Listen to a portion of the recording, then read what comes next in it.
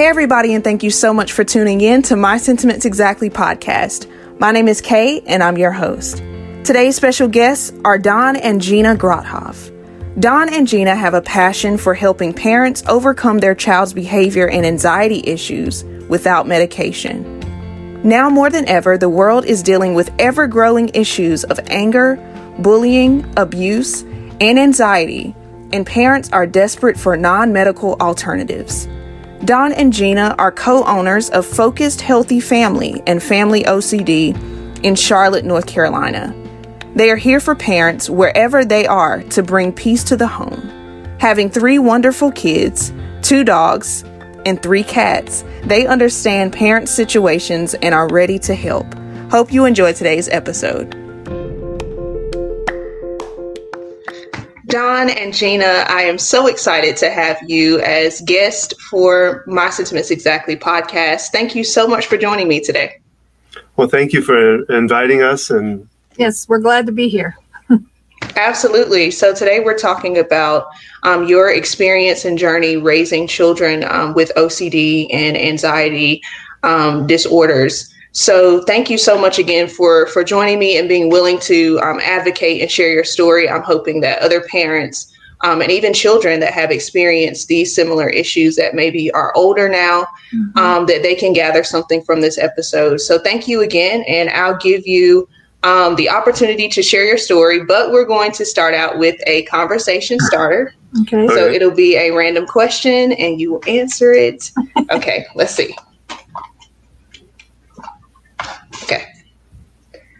Okay, this is interesting. Do you find more fulfillment in building a legacy or leaving a legacy? Why? That's gotta think about that. I mean, I think for myself, I feel like the leaving it, because I've been thinking a lot about, what we're leaving for our kids in the world alone, let alone what we're leaving them. And so for me, I want to have a legacy that's better than what it is now, I think, as far as the world or myself. But yeah, I'm just thinking about, what we're doing right now, hopefully is building a legacy of teaching parents new ways of communicating, to improve dynamics in families, to deal with anxiety issues. So I guess in order to leave a legacy, don't you need to build it? That's a chicken or egg kind of question, I think, in a way. Yeah. When I actually was coming up with that question, I was thinking, along the lines of, it's really a fine line.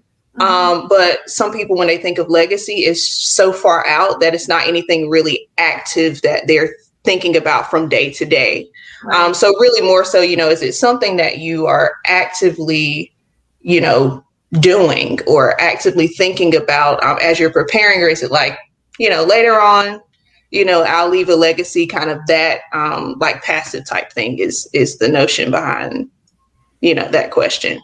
I don't think we've, at least myself, I don't think I've thought of it as, never thought of it as a legacy. It was just what I was going to leave my kids, or what I was going to, do for ourselves, for our family and stuff, is for sure. I thought about it, more than legacy sounds so big. It sounds. I know, exactly. And I think that's why sometimes it seems so far off. You don't realize the little things that you're doing every day are building that legacy. And at the end of the day, in order to leave one, you have to build one.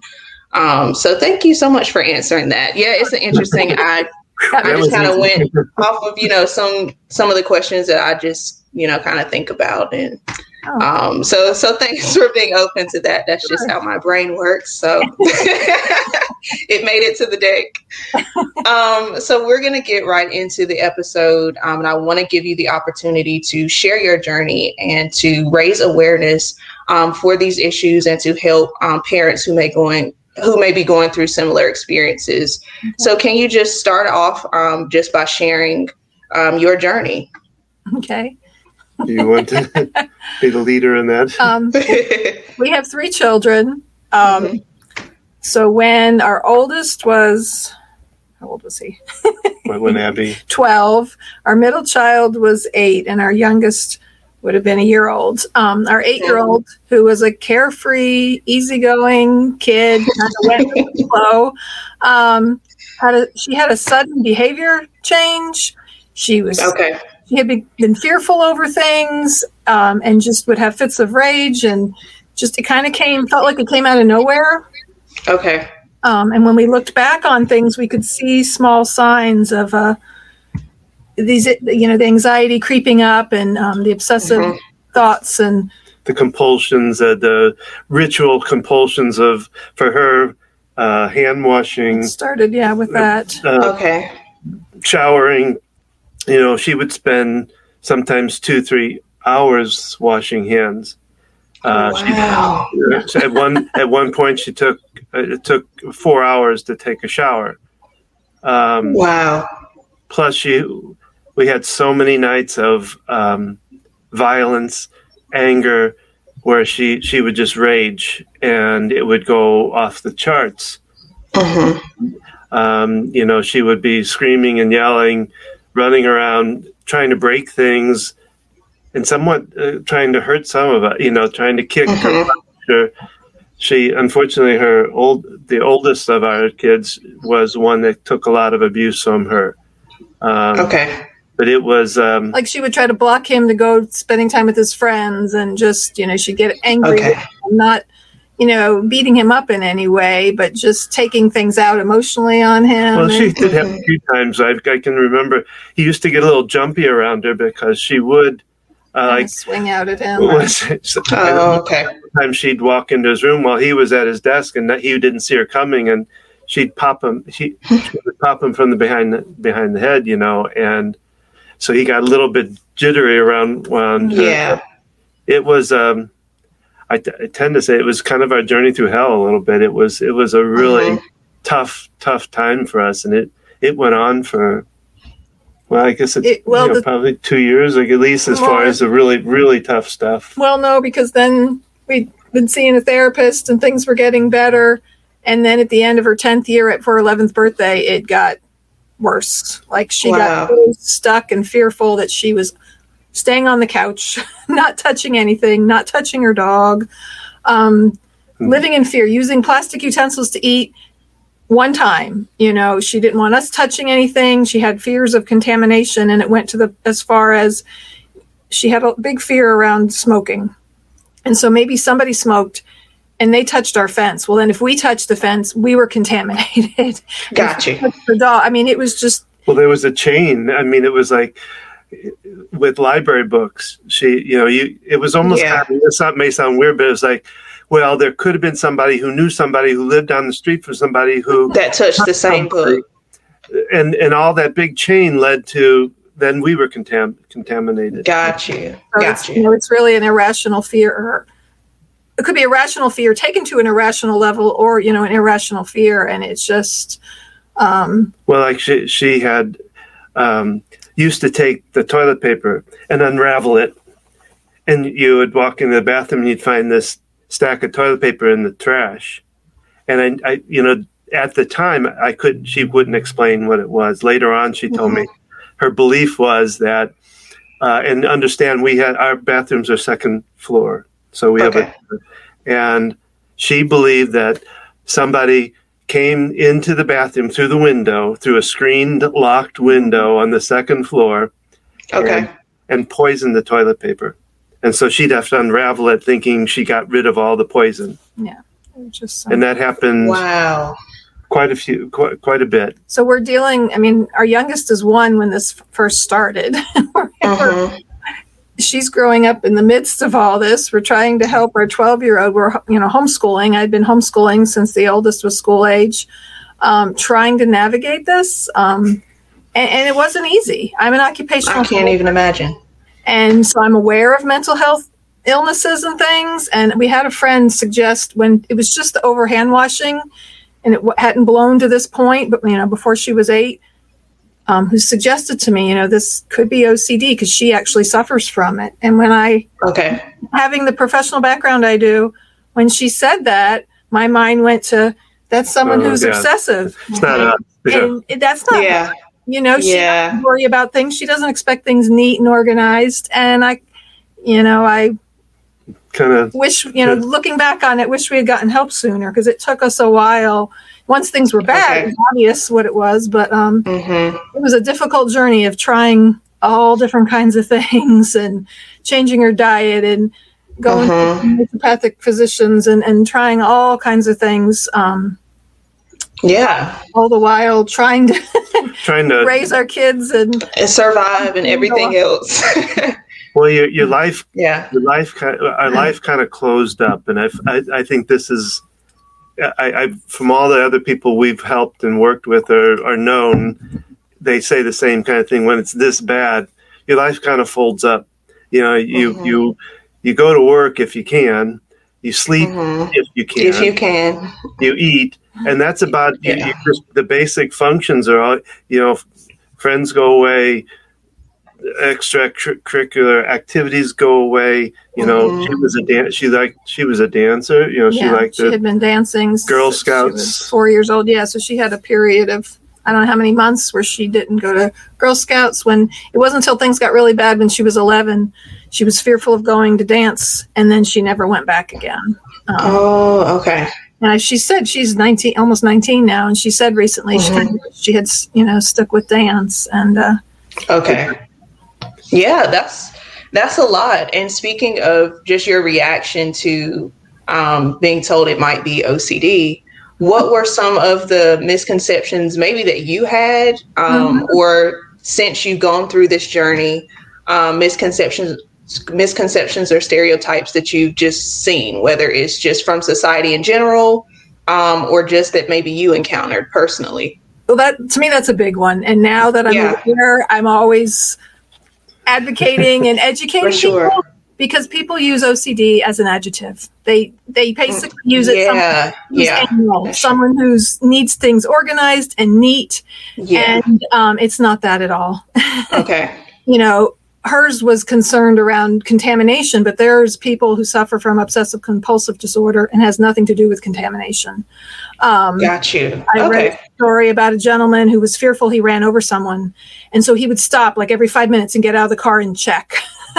Wow. I mean, the fears really can be they're all over the place. Different types of fears. I know early on, remember asking her therapist about support groups, and they said, well, they have a hard time creating that because most of the people in the group look at someone else's compulsions and be like, crazy, what are you doing? Even each person, with obsessive compulsive disorder, they know what they're doing is crazy.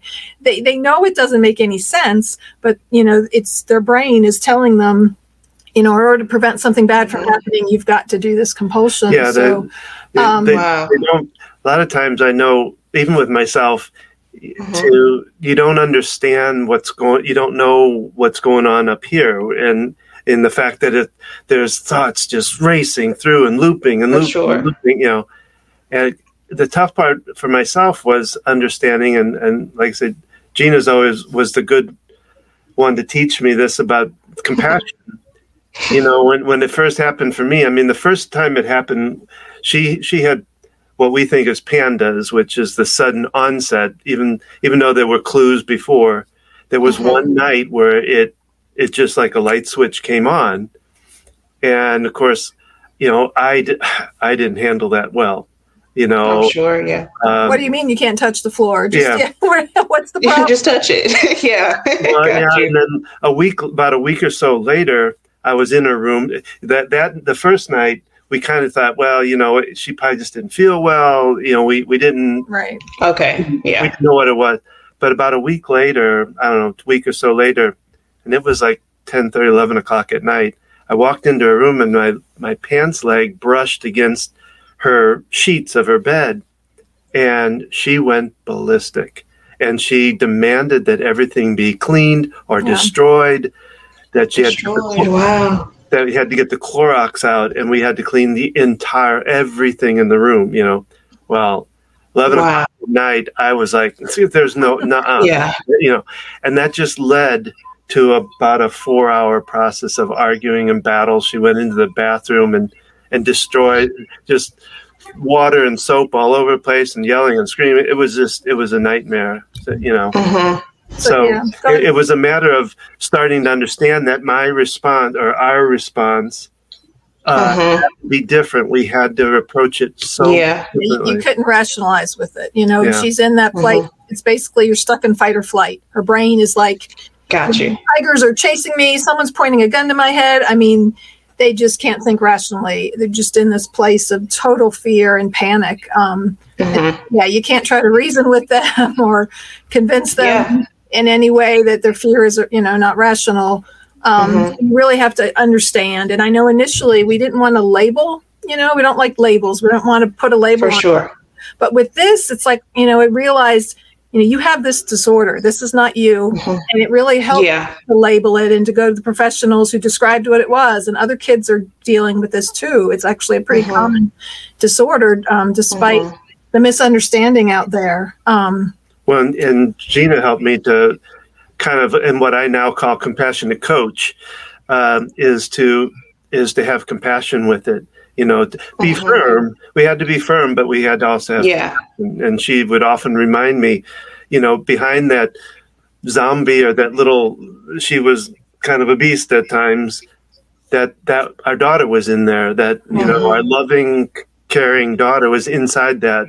And that, we had to remember that part of it as we approach this and not just, blast her, because it, one, didn't work, and two, that wasn't the way we wanted to do it. Right.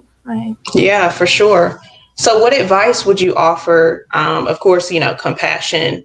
Could you offer just, you don't have to give an exact example, but maybe just for someone who is more practical in their learning, and it's like, I need an example of how to find that balance between being firm, but also having compassion. What would you tell them? Well, I mean, when you have a child with obsessive compulsive disorder, it's important to understand it. The OCD Foundation website gives you information and resources. We found her therapist that way. You really need someone who understands it. And the treatment for it, exposure response therapy, ERP, exposure response prevention. You're exposing the child to the fear in a gradual way. And they sit with it and not do the compulsion to retrain their brain that knows something terrible isn't going to happen. And the key doing that without getting angry. You have to have an outlet for yourself. Go scream into a pillow and then come back. It's, then they feel really defeated. They're already beating themselves up. Their self-esteem is affected, and realizing, okay, this is her brain stuck in this loop. We can present the information, we give her the guidelines. When things got really bad, she was actually stuck in the house. Like, she couldn't sit in the car. She was too fearful to step in the car. And we had a therapist come out to the house and talked about, because it had gotten that bad, we had to lay down some guidelines, you need to follow these. And we stated it simply, and she would flare up, and we just had to find a way to keep our cool with it. And that's always been the hardest thing to do. I mean, it's a hard thing to do. I'm sure. Not take things personally, not to. For sure. Yeah. When she, I hate to say it, but she used to scream at me, "You're not my father," as I was trying to hold her back from hitting me, or, and you had to not take that personally. It's tough.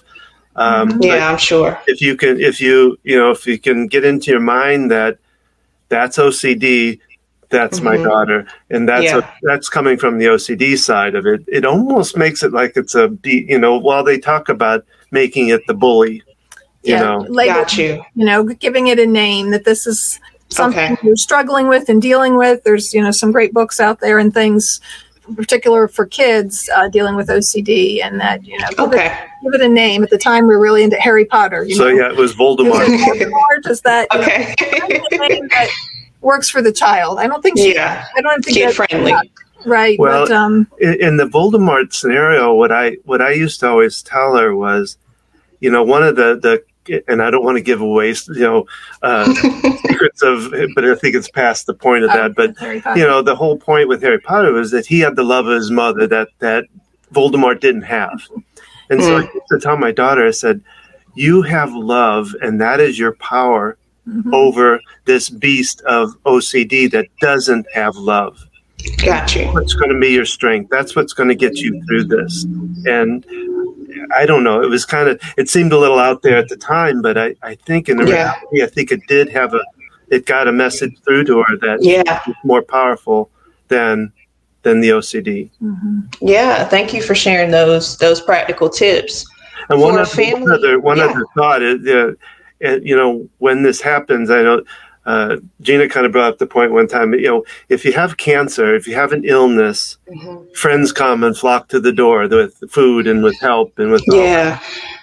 When you have a mental disorder like this, it goes the opposite. Mm-hmm. Yeah, that's so important. I would suggest to people that have this situation is, one is to educate friends and family about it. Two is to ask, if you need help, and find ways, I don't know what ours would have been. I mean, if nothing else, I think it would be neat if we could have got her friends to write letters to her or even a phone call to her. But they were just so, and I'm not blaming them. Right. Like, you're so busy with this, you're stressed out, we're not going to bother you. Yeah.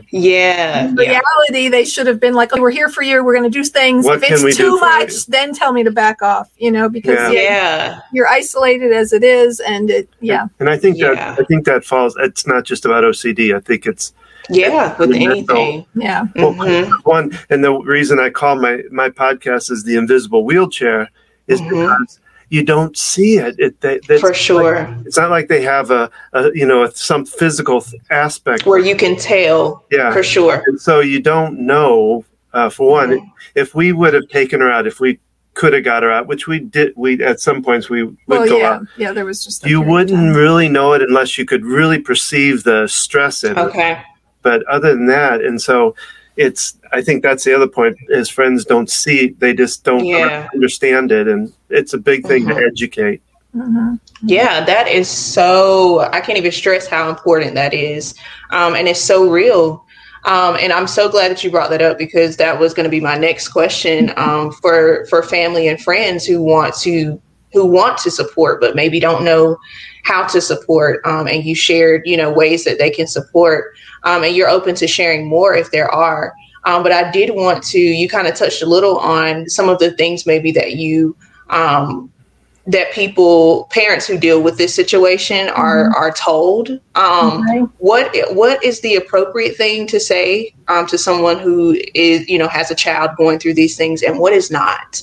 Because I love raising awareness for what you should say and what you should not say, what's helpful to do and show your support, and what's not. Right. Well, I know for fathers is don't say calm down. Don't say get over it. Don't say you're so smart. Yeah. Think get past this. Yeah. And for family, the one person we had that was very supportive, my brother, even though he lived 600 miles away with his kids. My niece and my daughter were really close. Okay. And we set up at the time, I guess it was Skype. This has been 8 years ago. They, weekly Skype calls, and they got on because her immediate local friends. She wasn't able to go to Girl Scouts. She was really stuck.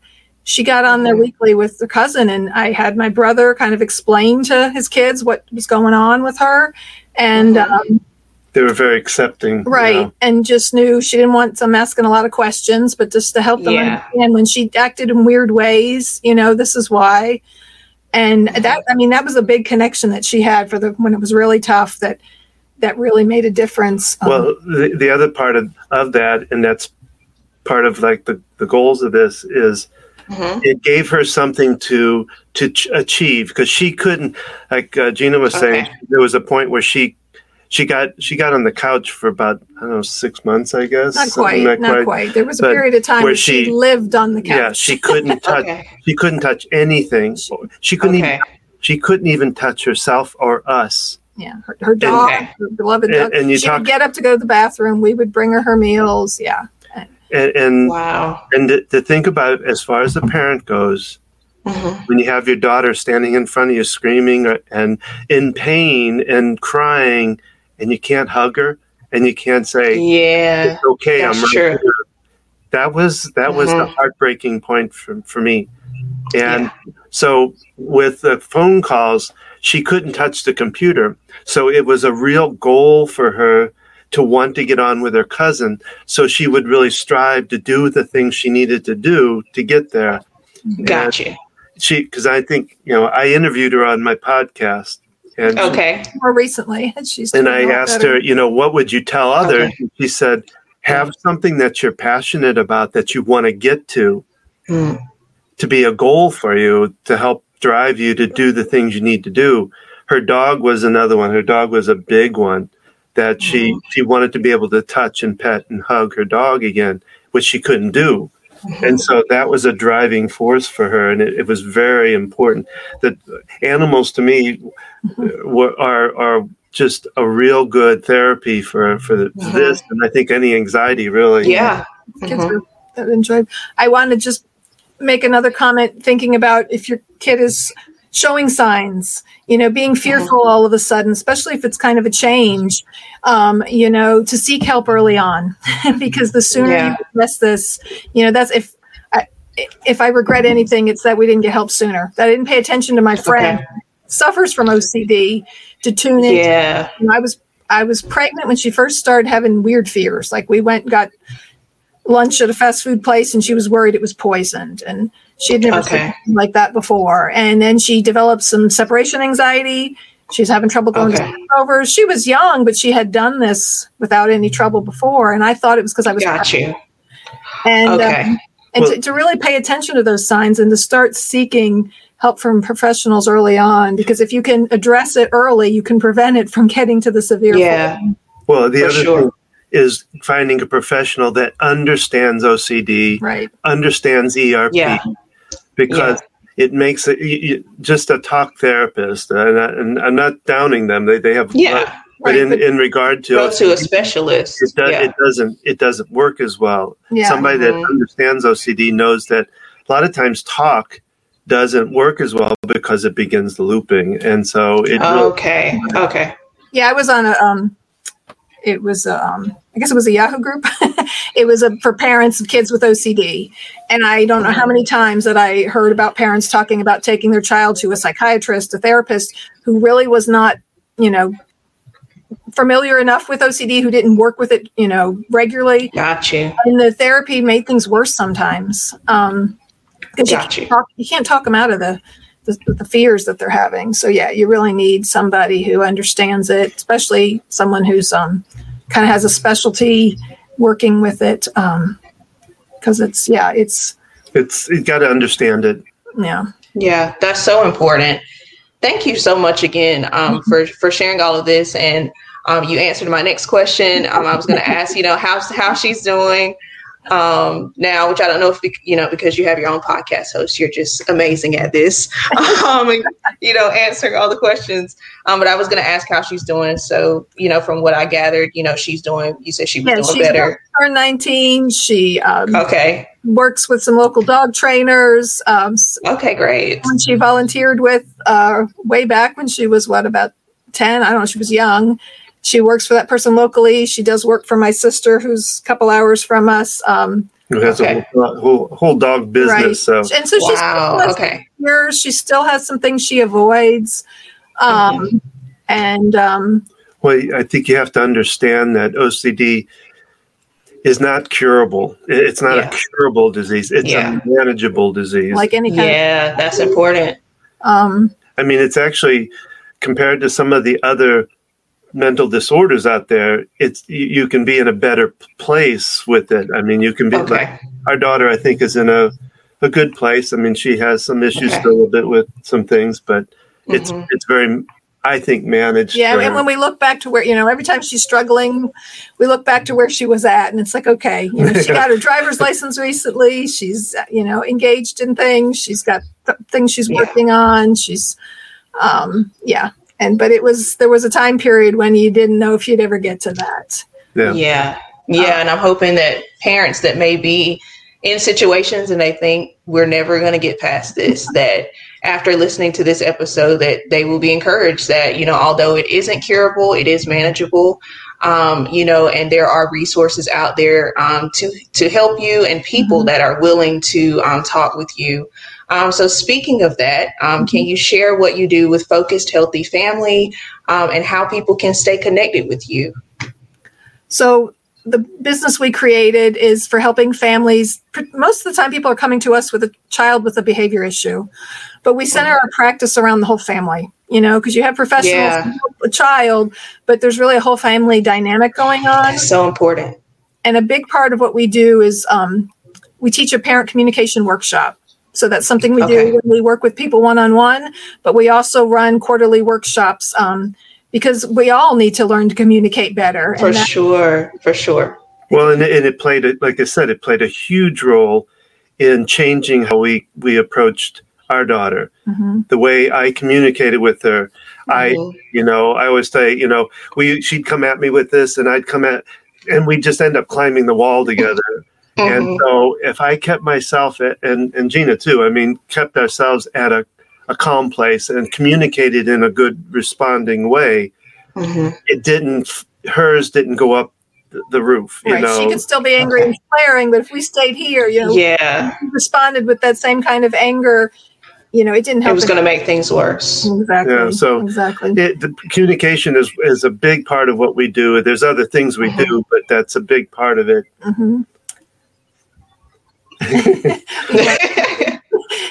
Being an EFT practitioner. Oh, well, yeah. I don't know if you're familiar with, but it's emotional freedom techniques. It's called tap. A lot of people know it as tapping. EFT? EFT. Yeah. And I've seen that before. So I've been trained in that, and we used it. We used it with my daughter. We've used it for our family. And now I went into practice for a long time doing that. And then, like I said, within the last about year and a half, I guess, Gina started working in the practice. So as part of when we work with families and when you work with people individually, you got to deal with your own stuff if you're going to help your child. That emotional component, a lot of times parents don't realize when they're coming to us, the child's all stressed out. It's like, okay, we got to help you. Yeah, everybody's stressed. Please fix my child. No. Fix everyone. Do that. Let's look at what's going on for you too. Yeah, that is so important. We have a site for our business. It's focushealthyfamily.com. Okay, great. And are you on social media? Yes. Under the same name. Focus Healthy Family. I also have the invisiblewheelchair.com, which is my podcast about OCD and anxiety and behavior issues. It's been about 3 years I've had it. And I have interviews on there with doctors, therapists. I have interviews with people that suffer with OCD. And I interviewed Gina. I interviewed my daughter. And we didn't really mention, but our second child, our youngest child also has gone through some of this. Not as in the severity of our first one, but coming from a place of when she was about one, of going through all the violence and that we went through. Yeah, so it was kind of like, okay, we dealt with this once. We thought we were addressing it early with her, but it looked a little differently. She was a lot younger, so it was okay.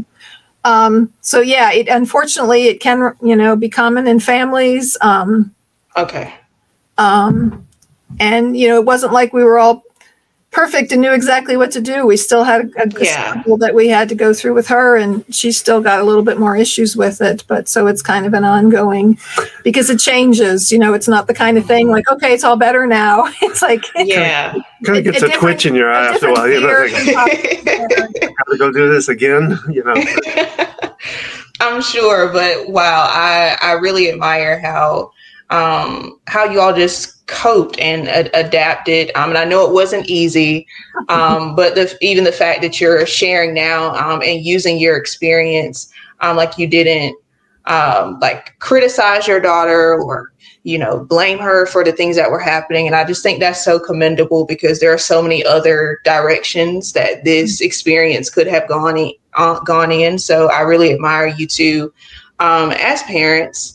And thank you so much for being willing to share your journey and everything that you're doing with Focused Healthy Family and the Invisible Wheelchair. I think just raising awareness on this topic is so, so important. I have learned some new things through this episode that I didn't know about OCD and anxiety. issues. So thank you so much for sharing. Thank you to everyone for tuning in. I will have all of their information in the episode description so that you can take advantage of that and stay connected with them. Please share this episode. If you know someone that is experiencing this, or just with someone that may be interested in the topic, because you never know who around you, speaking of the invisible wheelchair, you never know who is dealing with any sort of mental issue. So even if this episode didn't particularly resonate with a personal experience that you have had, use this as a push to check on a loved one or a friend, or maybe someone that you have noticed a behavioral change in, or just a regular check-in. Use this as that opportunity just to check on them, just in case they're dealing with something that you can't physically see. So thank you again, Dawn and Gina, for sharing. No, thank you. We really appreciate it. Thank you for your podcast and bringing awareness to different issues. I've listened to some of your other podcasts, and it's great. Especially when it comes to mental health issues, there really needs to be more awareness and understanding. So thank you. Thanks. For sure. Thank you so much. And again, thank you to everyone for tuning in. Please make sure that you connect with Dawn and Gina on social media.